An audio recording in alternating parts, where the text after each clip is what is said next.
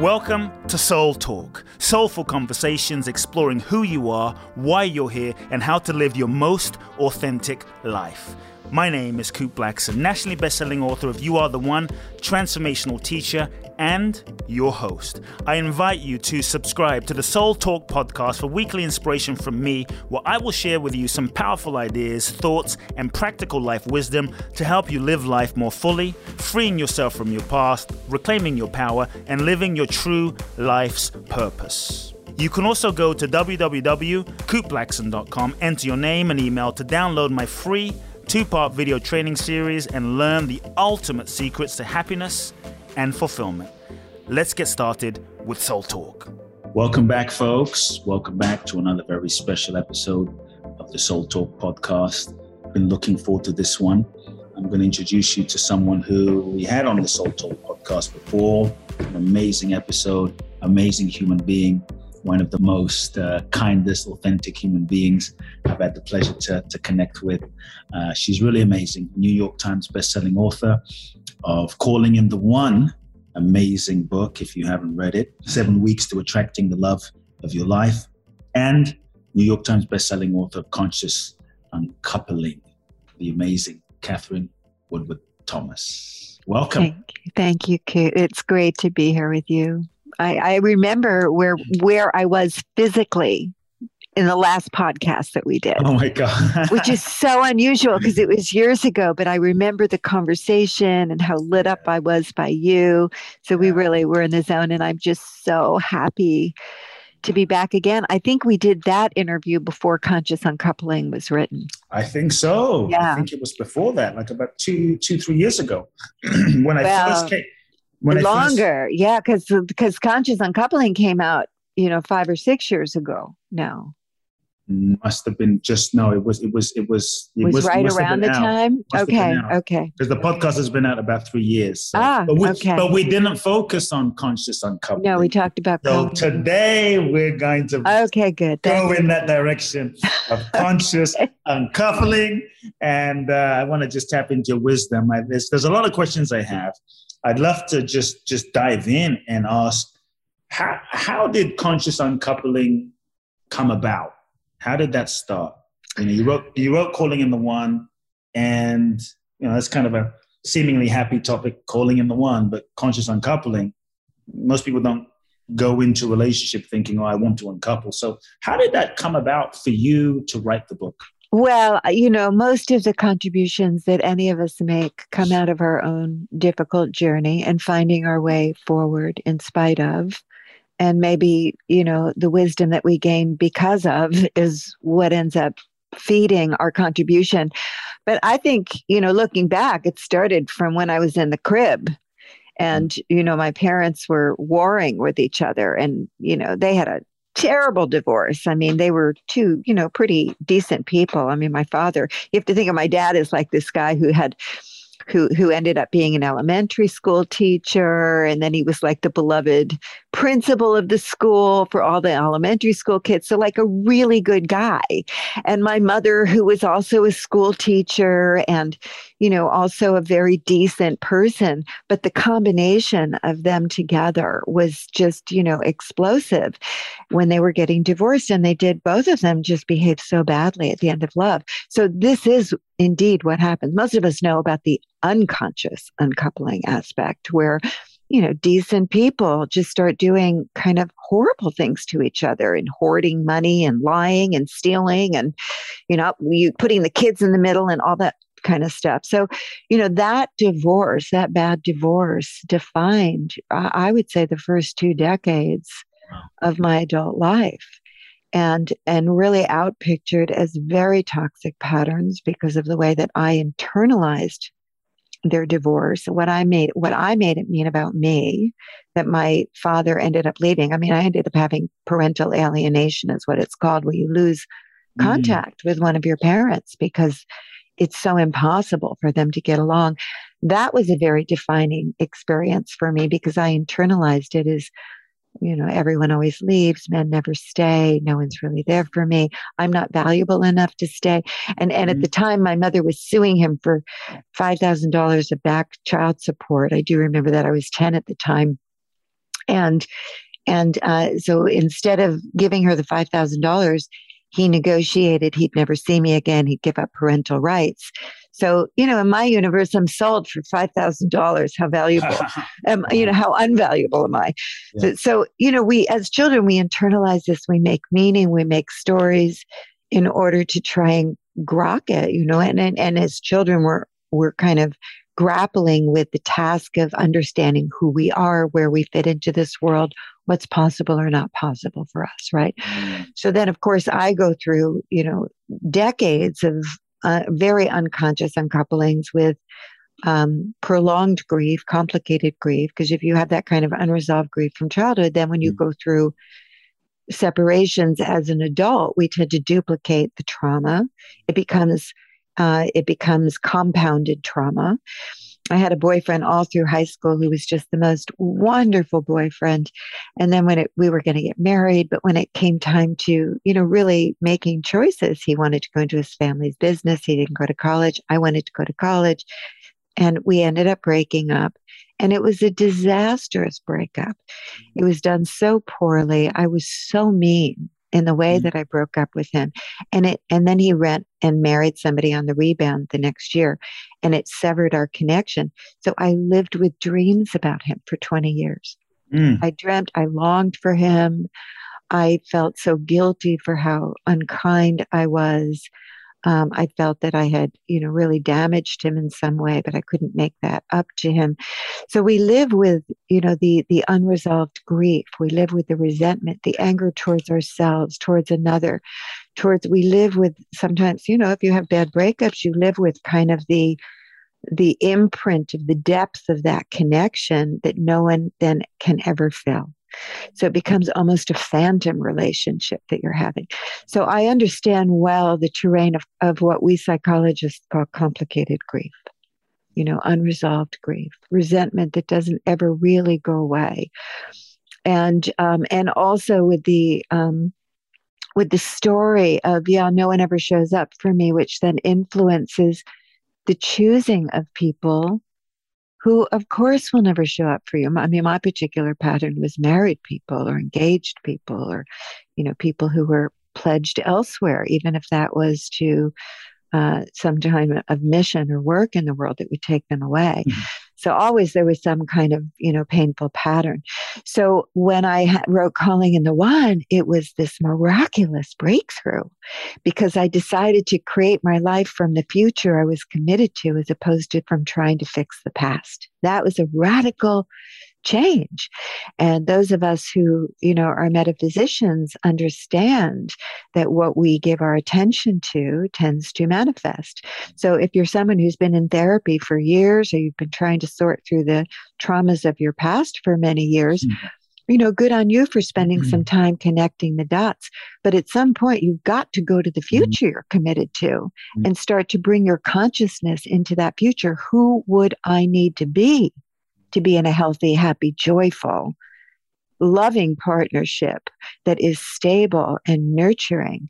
Like it was so foreign to me, but the understanding from a metaphysical perspective that I needed to turn away from from solidifying the identity I created in the past, which if we stay in that past rummaging around trying to fix ourselves too long, what we're really doing is kind of re-verifying over and over. See, I am a person who's damaged. I am a person who's alone. Love doesn't work for me.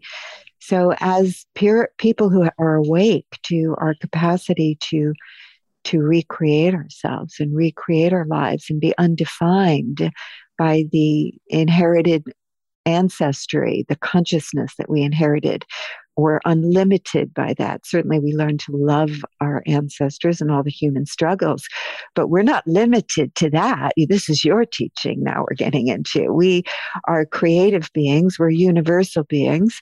And so we say, I want to create a whole new story now. And so I did that with Calling in the One. But after 10 years, my beautiful husband, who is the father of my one daughter who came through my body. I now have another daughter who didn't come through my body. She's my bonus daughter. But the beautiful father of my daughter and I decided to divorce, to uncouple. And he had grown up with also parental alienation. He lost connection with his mother because she came out as gay when he was a year old. This is back in the 50s. Wow. Very secretive, very ashamed. So she just left totally. You know, she didn't deserve motherhood because she was a lesbian or whatever the conversation was back in the 50s. But we both knew the dangers of that. So we sat together and we said, well, how are we going to make sure that our daughter has a happy childhood? And that became the beginning of conscious uncoupling. How are we going to do this well in a way that doesn't do damage to our daughter, doesn't put her in the middle with unfinished business? How will we need to forgive each other? What do we need to complete with each other? What do we need to be responsible for so that we're not in a blame conversation? How can we create generosity to co-create a future of our happily even after family? I love happily even after.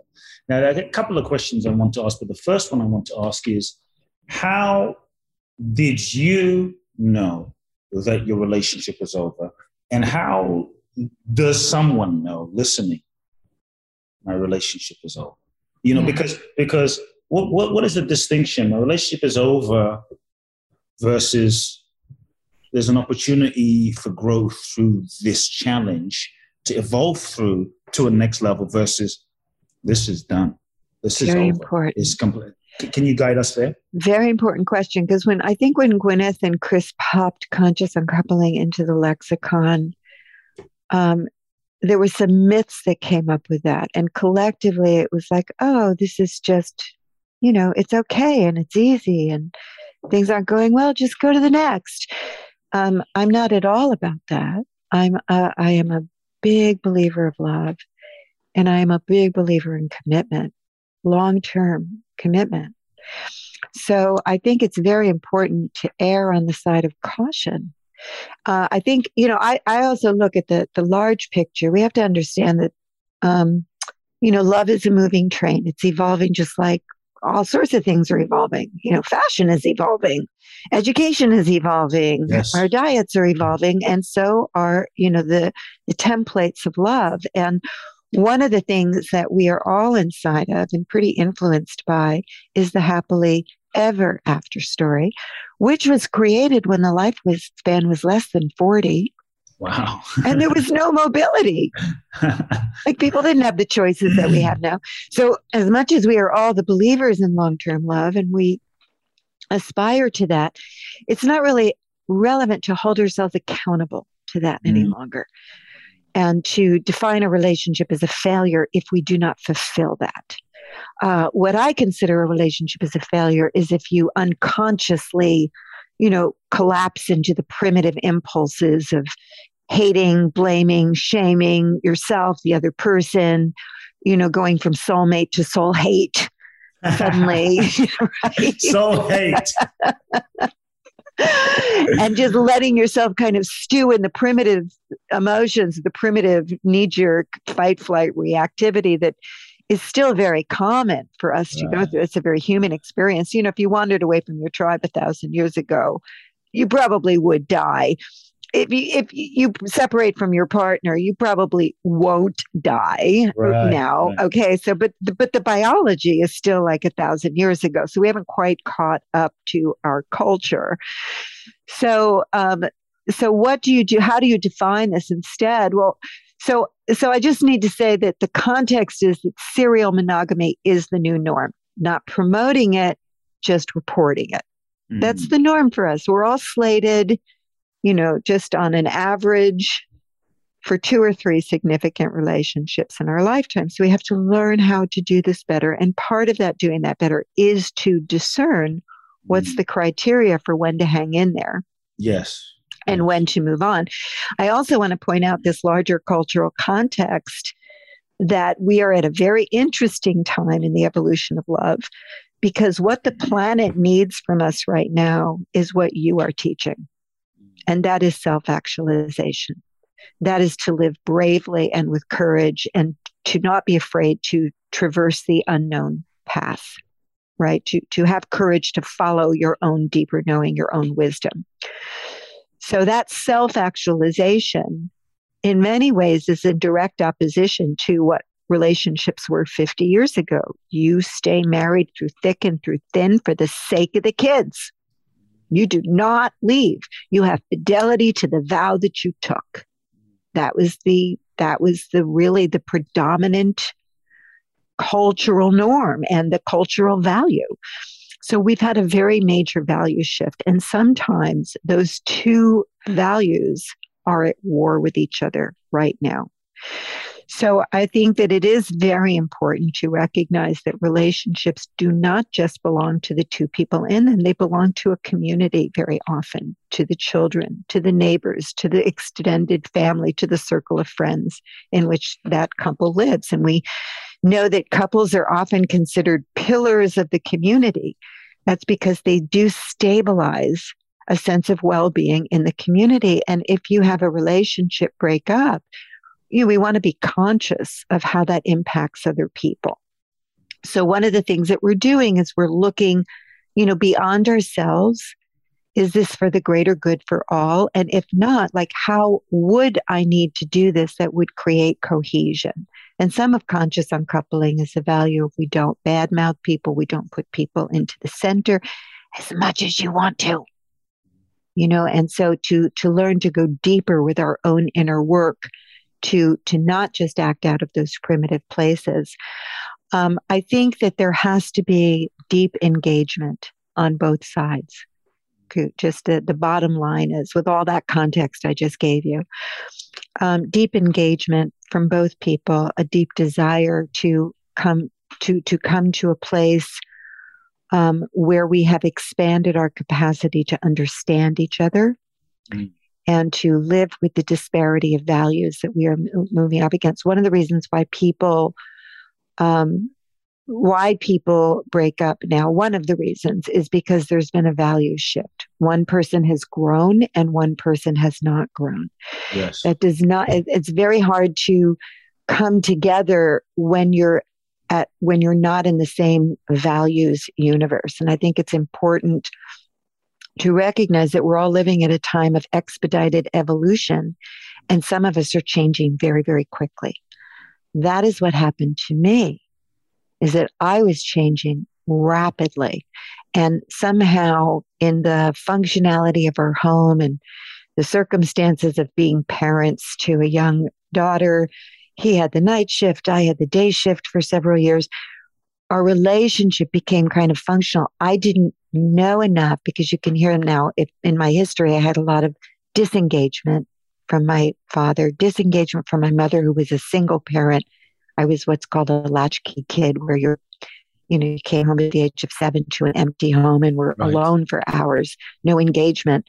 And a mother who didn't really engage very much after that, was exhausted, was trying to date, whatever was going on. She was young. She was really actually just, in her 20s.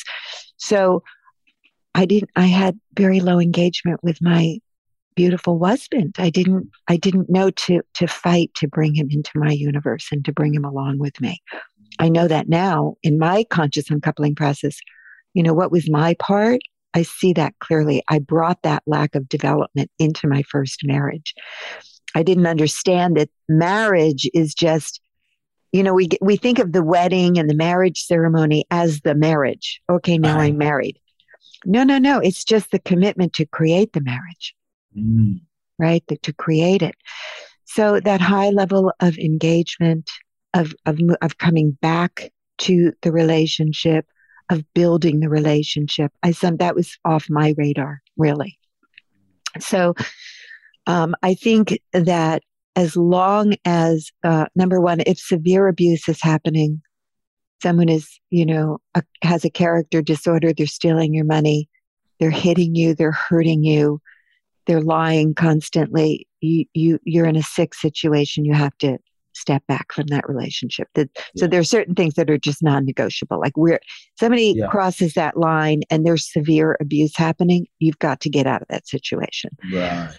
Okay. So, but if people are trying and they're leaning in. I think that a lot of the work that I do now is helping people learn how to grow the skills to have healthy relationships. This is part of my my soul's mission now, is to really help us to learn the skills. One of the things that my dear friend Paula Young Eisendrath really points out, she wrote the beautiful book called Love Between Equals.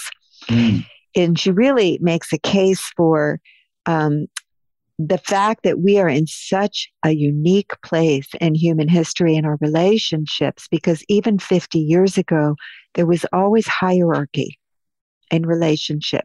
One person was holding more power, and if you're in a traditional religious family, there's still kind of an expectation that the father is the patriarch of that family and is holding power. And so everybody kind of organizes around that one person.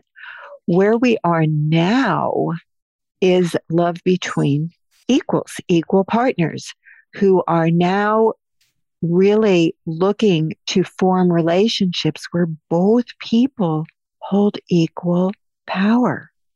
That is not precedented before. This is an unprecedented paradigm. This is why we're all such a mess. Because we want this for ourselves. We want to be respected. We want someone we respect. We want an equal, a thinking partner, a spiritual partner, a best friend, all of these things that we yearn for in a partner.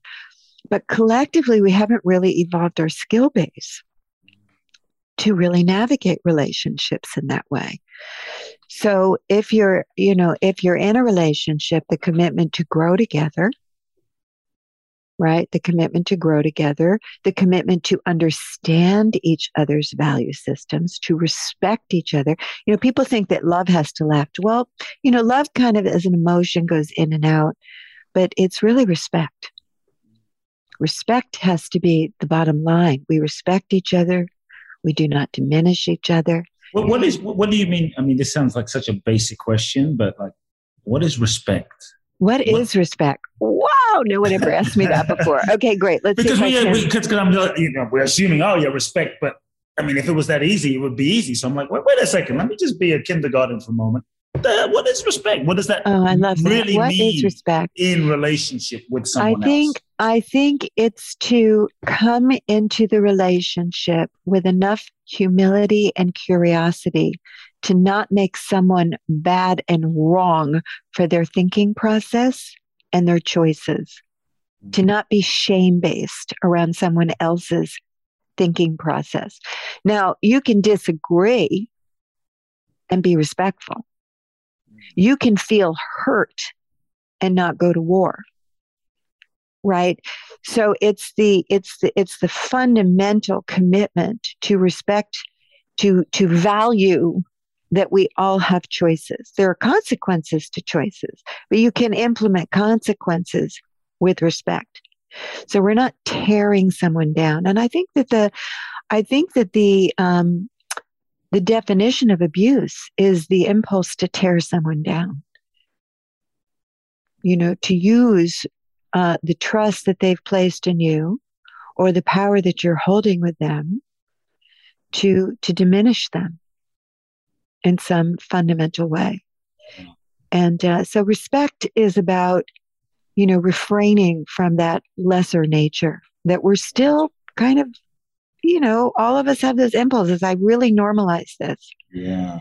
So when we're talking about conscious uncoupling, we're recognizing that human beings haven't quite evolved to equality. Mm-hmm. We haven't that is our task. As there were some generations, their task was to build a pyramid on their back, heavy labor, or to lay down railroad tracks, so that people could get to the next level. Our task is in consciousness. We're laying down the tracks in consciousness. Like, how do we do this better? Wow. How do we separate? We're born to bond. And I think this soulmate to soul hate phenomenon is even nature's trick to keep us bonded. I was going to ask you about the soulmate to soul. I love that word, that soul hate. It's classic. And so I was going to ask, what the hell happens? Here you are, oh, the love of my life. I couldn't imagine me without them. They're my past lives. I love them. And then when you break up, it's like sometimes people attack each other, try to destroy each other, and just a whole nother side comes out. So why does that happen? Yeah, it's actually in our brain and in our biology. You know, first of all, a person who's enduring a breakup has the same brain patterns as someone who is undergoing the death of a loved one. And we go into trauma expert Judith Herman from Harvard calls a rupture of attachment, which is what a breakup is, a rupture of attachment, one of our more severe traumas. So it's a very underrated trauma. And we do go into fight or flight. We go to war.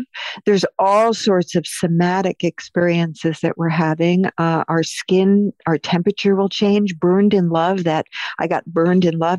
If you've really had your heart broken and you have been, you know, betrayed, your skin will feel like it's on fire sometimes, you know, but we know it is, you can't eat, you can't sleep, your hair falls out. You know, it's a somatic experience and it is an attack experience.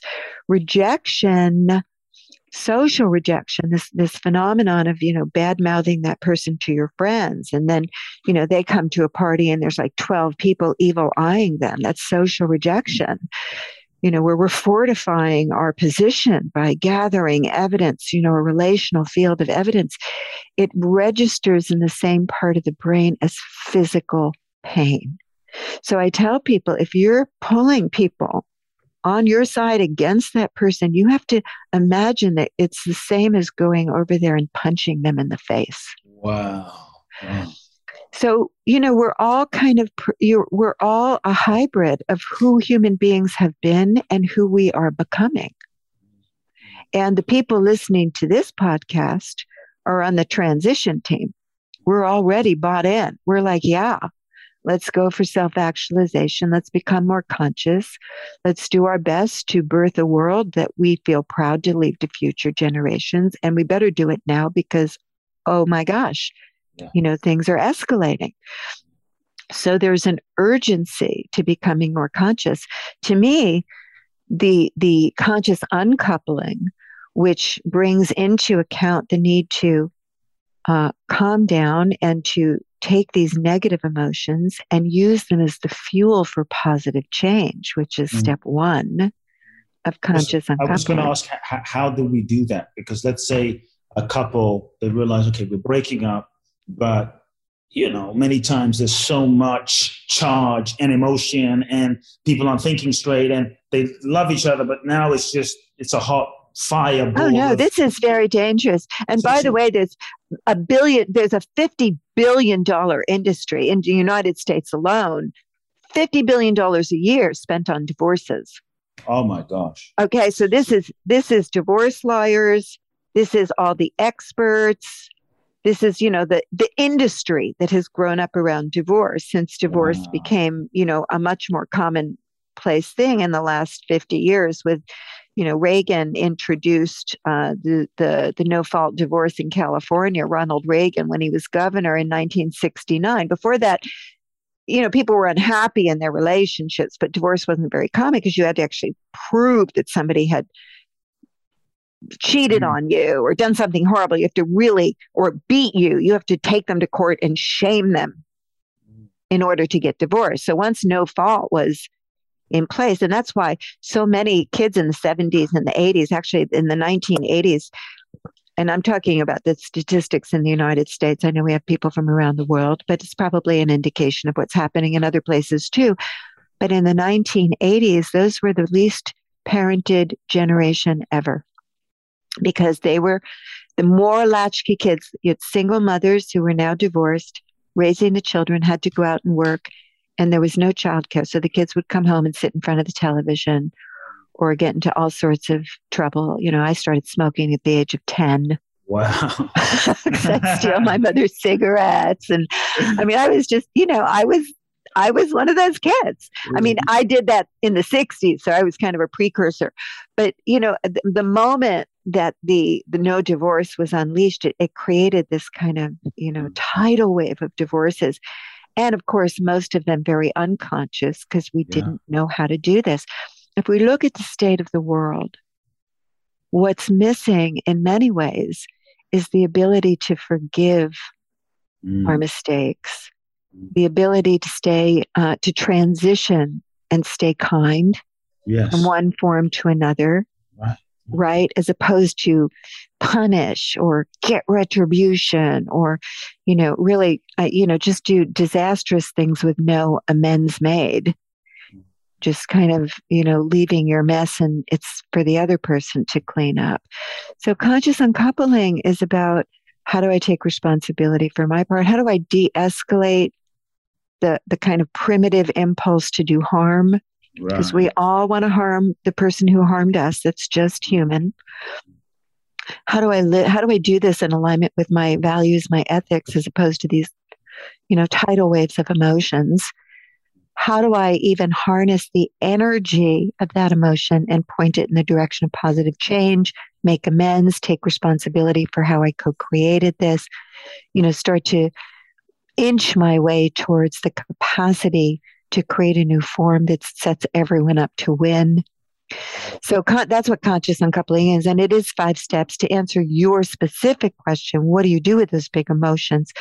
I offer people a practice in step 1, which is find emotional freedom, where we're essentially using that tool of what psychologists call affect labeling. And that's the simple act of labeling your feelings.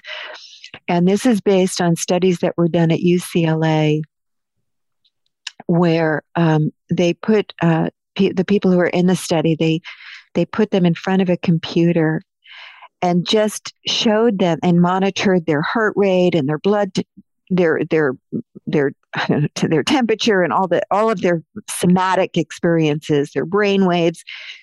And they put across the screen one picture after another of people enraged, in a state of horror, in a state of deep depression, deep sorrow, deep hurt.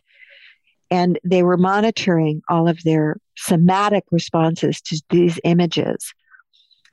They then put people, another group of people, in the same study with the same images, but with a word that described the feeling that the person was having: horror, rage, devastation. And they noticed that the somatic response was much less. And what they discovered is that language creates containment. So we're going to have difficult emotions at the end of love, but who has who? Do the emotions have me? Or do I have the emotions? And the moment that I can put a name to it, oh, this is rage that I feel. And I can just hold myself from a deeper center. Oh, sweetheart, I can see that you're feeling rage. And then I can even take it one step further. What is waking up in me? What is this rage wanting to birth in me? Well, it is the right to be treated with respect.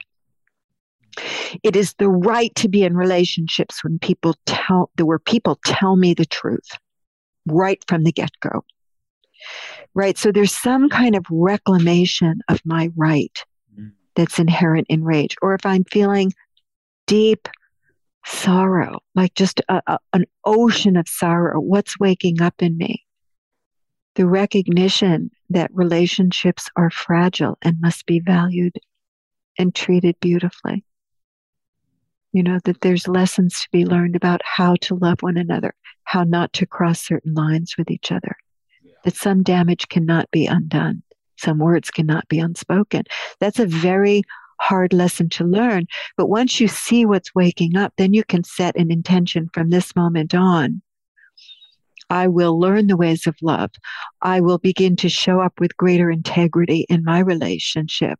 Or from this moment on, I will engage what needs to be engaged in order to ensure that my relationships are equal and mutual and that I am with someone who has demonstrated good character and that they do have the capacity to love me in the way that I need to be loved. Right? So there's something waking up. There's a personal bottom in a broken heart. And we have to harness the energy. Most people get stuck, or unfortunately, and many people go on really to create a lesser life in the aftermath of a breakup. Because if you've ever had your heart broken, I mean, my gosh, you do not want that to happen again.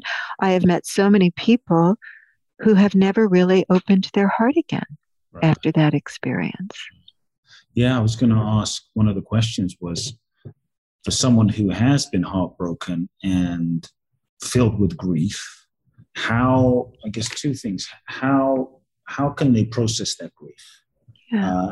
And what do they need to do, or how can they really let go? I'm all about the actual lived experience, because we all know these concepts. Yeah. But I get things, a lot of my work, I go down into the body. Because our brains go quicker than our bodies do. So you have to know where the feelings are in your body. You have to take the time to say, sweetheart, what are you feeling?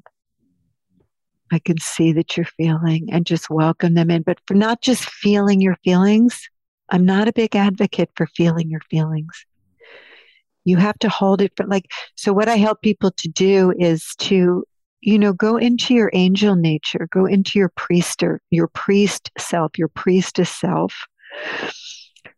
And or if you're a good parent, or you're a good auntie, and you know how to take care of a sick child, or if you're an exceptional friend, people come to you for advice because you have a compassionate heart. That's the self you need to be connected with when you go and say, sweetheart, what are you feeling? It's like I can take this. I can hold this. I can hold your humanity. I'm not judging it. So you begin to de-escalate the intensity of the feelings when you're able to do that. What's waking up? Well, what's the intention I want to set moving forward? That's the first step. You have to deal with yourself where you are. The other thing is this is where we also get, this is step 2 now. We also get stuck when we go to take responsibility for our part. You get stuck in blaming the other person, or if we take we're trying to see our part, we tend to shame ourselves. What is wrong with me? Why do I keep doing this? Well, my mother really screwed me up. So we're victimized. We're victimized by our unconsciousness. We're victimized by our choices that we keep making outside of conscious awareness, or we're victimized by the other person. When we've been traumatized in any trauma experts will tell you that the mind will ruminate on that story over and over. Why that's happening is because whatever just happened is bigger than our capacity to hold and integrate. Right? So we're just, the brain is just trying to wrap itself around this, because very often breakups are what is called a schema fracture. You just assume, if I'm a good person, good things will happen to me. You don't expect that somebody just steals $100,000 out of your bank account, that they were lying all along. Like some of these breakup stories are horrible that I've heard. Or you just assume that, by the time I'm 36 and I meet the one, that we'll get married, we'll have babies, and then suddenly they choose out. And so it kind of breaks your sense of how life should be in a way that's unfair.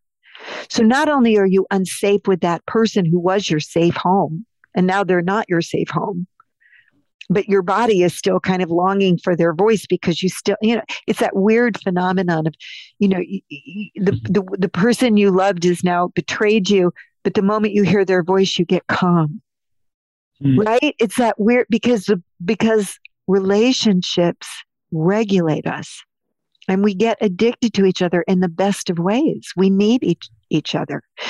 So, you're not really safe with that person anymore. You're not safe with God anymore, because God just turned the world inside out, upside down. A lot of people stop praying just at the moment you actually have to pray the most. Right. So anyway, so this is all what's happening. So when we're telling the story, because we're trying to figure it out, we're going, oh, wait a minute, 3 months ago when he made that phone call, I bet that was her, right? We're trying to, what happened? How did this go down? We're telling that story usually from a place of victimization. So in other words, it won't actually liberate us, because wherever we're victimized, there's no access to power. And that's the contraction. If I can't trust love, we'll come to conclusions like I can't trust love, I can't trust men only want one thing, or I can't trust myself, I'm really bad at relationships. And that's the contraction. So where we need to go instead is we have to learn how to self-reflect in a way that leads us to growth beyond who we were when we created the dynamics of that relationship. So I like to tell people, because they're all stuck in that, this was done to me, it was so unfair. I said, look, 97% the other person's fault. What's your 3%? There's still 3%. I didn't speak up. I turned away from the red flags. I minimized what that person said. They told me right at the beginning they didn't want a relationship. I minimized it. I was in such a fantasy, or I was overgiving as a way to try and prove that I was worthy of being chosen. There's some self-abandonment in there. There's some way that you turned away from your knowing, were lying to yourself. So I'd like to say, like, whatever the other person, like, what are you blaming them for? Well, he was such a liar. Okay, so how do you lie to yourself? Right. So now, why do I do that? I'm not trying to, balance out the blame here. This is beyond blame. This is about, you have to know that you can trust your judgment moving forward. You have to know this won't happen again. And you have to make empowered meaning of this shattering. Life lessons are very expensive. Love lessons in particular. You don't want to ever have to go through this again. Learn the lesson. Yeah. My 3% is that I disappear my own intelligence, my own needs, my own feelings, because I'm trying so desperately to get someone not to leave me. And so I just create like a pseudo oneness with them. And I don't really presence myself. And as a matter of fact, I even lose connection with what I feel and need. I'm much more connected to what they feel and need. That has to be changed. That has to change. And you get the cost when you do a relationship like that. It tends to not go well. Right? So that's step 2. So I really take people deep. So when you say, how do you really do this? Like, you want this to transform your life. Like, this is like your opening. You break, this is what the Buddhists mean. They say you break your heart open. Right? So then step 3, we look at the lifelong patterns of relationship. I go back to what I call your source fracture story. The original break in your heart. The original break in belonging that you've been trying to fix your whole life. Somehow you thought this person was going to be the one. And all they did is re-wound you now in the same exact way. Oh, man. Such a joy. Right. So what's real? So then you go back to the 3-year-old and you say, sweetheart, you are lovable. Even though your mother's limited in her capacity to give you love, you are so lovable. What about if someone, they know they need to love themselves in the way that you're talking? Because when you say it, it just sounds, you can feel the love bubbling up. But, there's folks that you just can't access that loving from oneself. Yeah. We intellectually understand, like, I know I need to love myself. Yeah. But Catherine, I don't freaking feel it. I know I need to. I'm saying the words, frustrating. But I don't feel the connection. Yeah. What then? Well, it's frustrating. It's frustrating. So what I do is, again, look for the part of you that is a great friend. Oh. Right? Or a spiritual practitioner, because you love your friend. Your friend comes and said, I'm done with love. I suck at this. I'm never letting anyone close to me. but you know your friend really wants a family.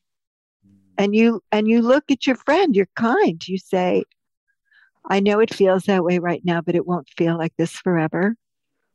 And I believe that you are going to have the family you deserve to have, and that you so yearn to have. I believe it is your destiny to have love. Like you can it just rolls off your tongue. Right? But what happens is when we are re-wounded, we go back into the I'm not lovable story. We don't you want to locate the story in your body. Where is the emotional center of that story? And how old is that part of me? So what's happening, Kute, is that we're overly identifying with our emotions. We become the 3-year-old. Yeah. So that when I was 3 and my mother was distracted and negligent, and I was alone, and I was having the experience of, oh, I'm unloved, there was no adult presence. There was no angel or auntie or, priestess who came and looked me in the eye and said, sweetheart, you are loved by all of life.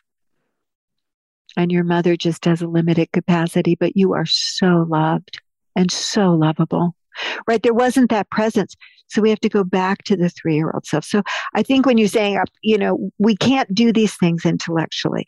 Yep. So I really take the time. Where is this in your body? How old is that self? Extend your love to that part of you. I'm right here. And the first thing you do is you repair the relationship you have with yourself. I love you. I love you. Eventually you have to get to, I am worthy of love. It is my destiny to love and be loved. I am made from the love of God, and I have the power to learn the skills of how to root down love. Like you have to actually get there where you can claim that for yourself. But there's this need for us to connect with the 3-year-old first. Okay. And you say, sweetheart, I love you. I love you. I'm right here. Or, sweetheart, you're not alone. I'm right here. You have to listen to what the conversation, what's the I am that part of you has now defaulted again. One of the most brilliant songs was Song of the Year. I can't remember which year, but Alone Again by Gilbert O'Sullivan. Alone. You remember that song? No, you don't even know the song. Okay. Alone again, naturally. Ba-da-da-da-da-da. Ba-da-da-da-da-da-da. Ba-da-da-da-da-da-da. I wish I remembered the lyrics, but it's brilliant because it's like the ode to what I call the false center. It's like, it's just because that's how it feels. It feels like, oh, I'm back here again. I'm not loved by, this story again, and I'm in it. So I have to find the part of me that's not in it and mentor that younger. And one of the key questions, how old are you, sweetheart? The moment you say, how old are you? You now have 2 parts of you there. Yes. You see, so that's like the key question. How old are you, sweetheart? Oh, you're 5. Honey, I got that. That's what you made that mean. That is not true about you. That's not true. I'm right here. You're safe with me. Now, if the younger self has been abandoned by you, has not been safe with you, you have to say, I know. I've internalized the worst of my parents. I'm so sorry. I'm not going to do that to you anymore. You have to make an amends to yourself. So if you notice, conscious uncoupling, the first 3 steps are all the inner work. Right. Okay, it's all the inner growth work. Then we deal with the other person in 4 and 5. What's the next steps in 4 and 5? Well, 4 and 5 are about evolving the story forward. 4 deals with forgiveness of yourself, forgiveness of the other person, really being able to kind of clean up any of the resentment residue that might be left. And very often you can't do that with the other person because they're gone already, right? So you can do it in a soul to soul. I teach people how to do, this is all in the book, by the way. Yeah. I teach people how to do a soul to soul, and there's a Mind Valley quest that I created too. But I teach people how to do a soul to soul where you're calling in the highest and the best of that person. I tell people, if you're afraid of that person because they were abusive, make them much smaller than you. Okay. And put a firewall between you so they can't, touch you. It's to have a conversation where you actually stand in the fullness of your power. And, or you could, imagine them making an amends to you from their higher self. So you're looking to complete the incompletions, and you can do it in your imagination. You choose a new future. If you have children with that person, you're going to say, our intention is, my intention that I hope becomes our intention is that our children have a happy childhood, that we're wonderful co-parents together.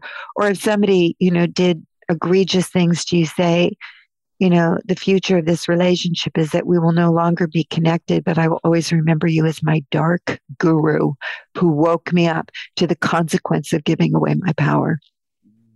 Because I was going to ask, like, it's hard to forgive someone when they were so abusive or dark, as you're saying. So this idea, could you share a bit more about that? Because someone might be listening and going, yeah, I mean, I can't forgive them for beating me to a pulp, or I can't forgive them for being so... Well, you don't have to. I mean, because the goal of a conscious uncoupling is simply to be free yourself, right? So if we're walking around with a festering resentment, we're basically allowing the other person to, number one, kind of characterize the connection, and you're giving your power to them to define what's possible for you moving forward. So this is about the restoration of power and freedom. So when you own your 3%, which once you start to do that, you really see, oh, I get it. It's kind of 59% actually, but, or maybe 97% was me and maybe 3% was them. I don't know. But so you start seeing things differently and you make an amends to yourself. And very often, you have to remember, love is unconditional, but relationships are not, because relationships depend upon trust. So you can banish someone from ever being in your life again, and you can thank them for the life lesson, for being the catalyst for you to wake up. And then you can say, and you're no longer welcomed in my life. But when we talk about forgiveness in this sense, we just mean releasing the karma to God. So let me give you I'll lead with a story. We're almost out of time here. But so when I was doing Calling in the One, for myself, I was first discovering the Calling in the One process. I set an intention for a future that looked ludicrous, but I started to live into that future and ask the questions: what will I need to give up in order to become who I'd need to be for that to happen? What would I need to begin to cultivate and grow, and what's my next step? And that's basically a modification of our friend Michael Beckwith's visioning practice. So I'm in that conversation, and I have a raging resentment towards a former boyfriend. I mean, I was so mad at him. And if I told you all the story of exactly what he did, you'd be mad at him too. He was really, really unfair. And I felt like a great debt was due me. And I'm not going to go into the details of it. I do talk about it in Calling in the One if anybody's that curious. But I'm meditating. I'm on one, actually, Michael Beckwith's meditation retreat. It was over New Year's, and this was way before Michael was so well known. So there's about 60 of us in the room. And basically, you're just sitting in silence together for 3 days. And I know that I have to let go of this resentment, because I do not want to bring it into my next relationship. So I'm inside of the question, what would I need to let go of? But I can't let it go, because it was so unfair. And I'm living with the consequence of it. So I'm kind of struggling with it. I'm like, God, please, you got to help me with this. Like, this has to be real. This can't be a pseudo forgiveness. I got to let this go. So I go outside, and I'm looking up at this beautiful full moon, and it's winter. So even in LA, there's winter, and the trees lose their leaves. So I'm looking this big old gnarly tree up through the barren branches of the tree, and I'm suddenly transported into another realm. I don't even know how to describe it, but we have these experiences sometimes when you're meditating for hours. And I suddenly feel like there's a host of angels surrounding me. And they talk to me, not like an external voice, but just as this knowing.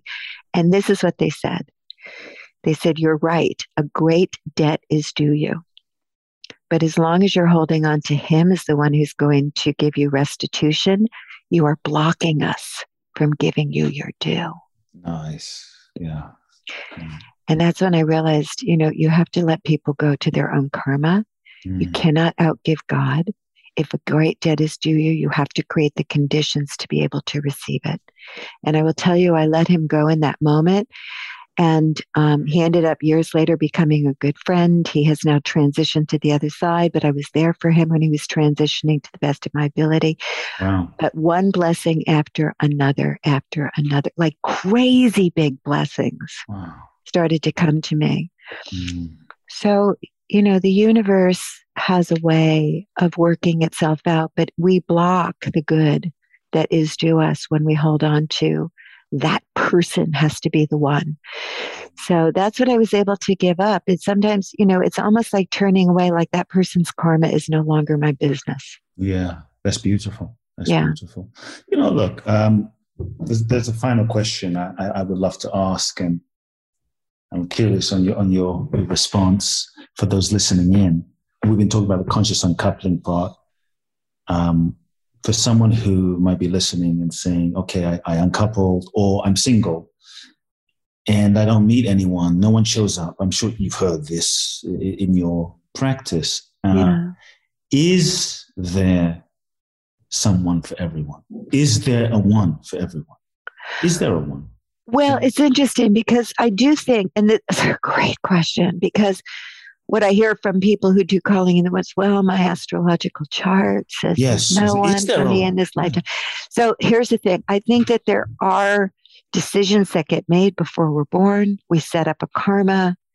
There are forces, meridians, energies, all sorts of things that are happening all the time.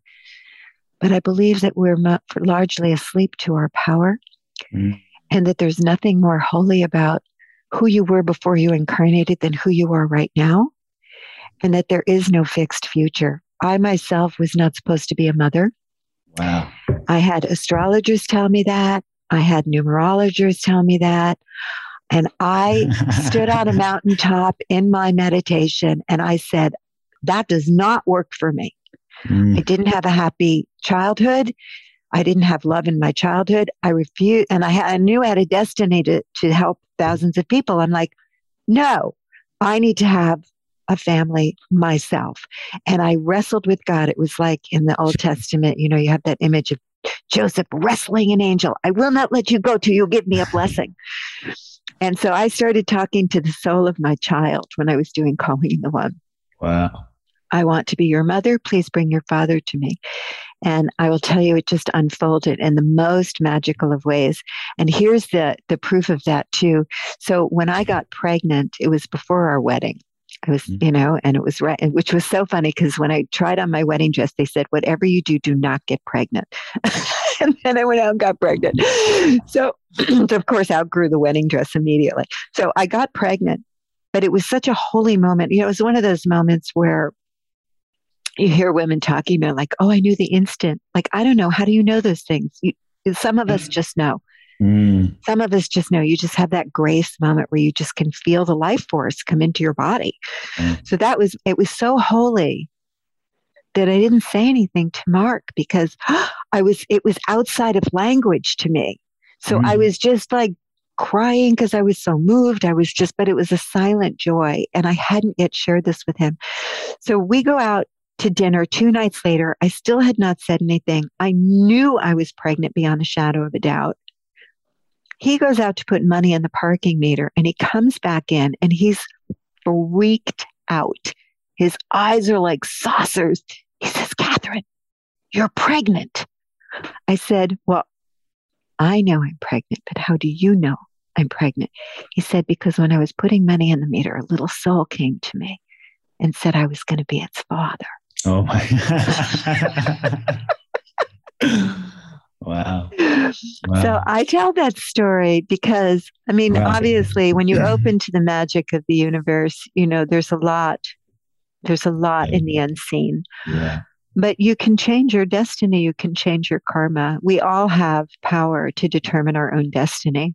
Yes. And you work with the creative energies of life. And, you might not have known something before you incarnated that you now know. Yeah. The world is different than it was when you were born or right before you were born. And you can negotiate with life because there really is no fixed future.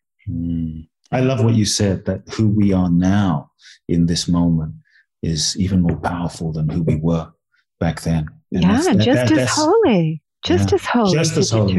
I really want everyone listening in to really, really, really take that in. It's such a beautiful statement. Catherine, honestly, I feel like I could speak to you forever. I just love your heart, your generosity. I feel you just shine through, even though we're not physically together, but your soul just shines through, and I feel the connection, and you're such a blessing to so many. Been a blessing in my life. I just want to thank you for just being you, and I really hope everyone, as you're listening in, you're feeling this amazing woman's heart. She's an amazing human being. You need to check out her work, Calling in the One, Conscious Uncoupling. Get the books. Your life will be tremendously blessed. Share with everyone. Is there anything you want the folks listening in to know? So people go to CatherineWoodwardThomas.com. I send out a weekly free teaching on love out loud. It's very simple and elegant and poignant. And that's how you kind of get into my world. So just an open invitation. Awesome. CatherineWoodwardThomas.com, folks. We'll put the links in the show notes. Catherine, thank you so much, everyone. Thank you. I told you this was going to be a very special interview. Share with your friends, write a review, send me an email, KoopBlackson@KoopBlackson.com. I'd love to know your key takeaways from today's special episode. Share with everyone you know. Until next week, love now. If you've enjoyed this episode of Soul Talk, please do share the podcast with all of your friends, let everyone know, and make sure you download Soul Talk today. I'm looking forward to next week where I'll get to share more inspiration with you. Meanwhile, follow me on Facebook, Instagram, or social media. You can find out more about my work at www.koopblackson.com. If you feel ready to take your life to the next level, join me at my exclusive event in Bali, www.boundlessblissbali.com, where you can find out more and apply.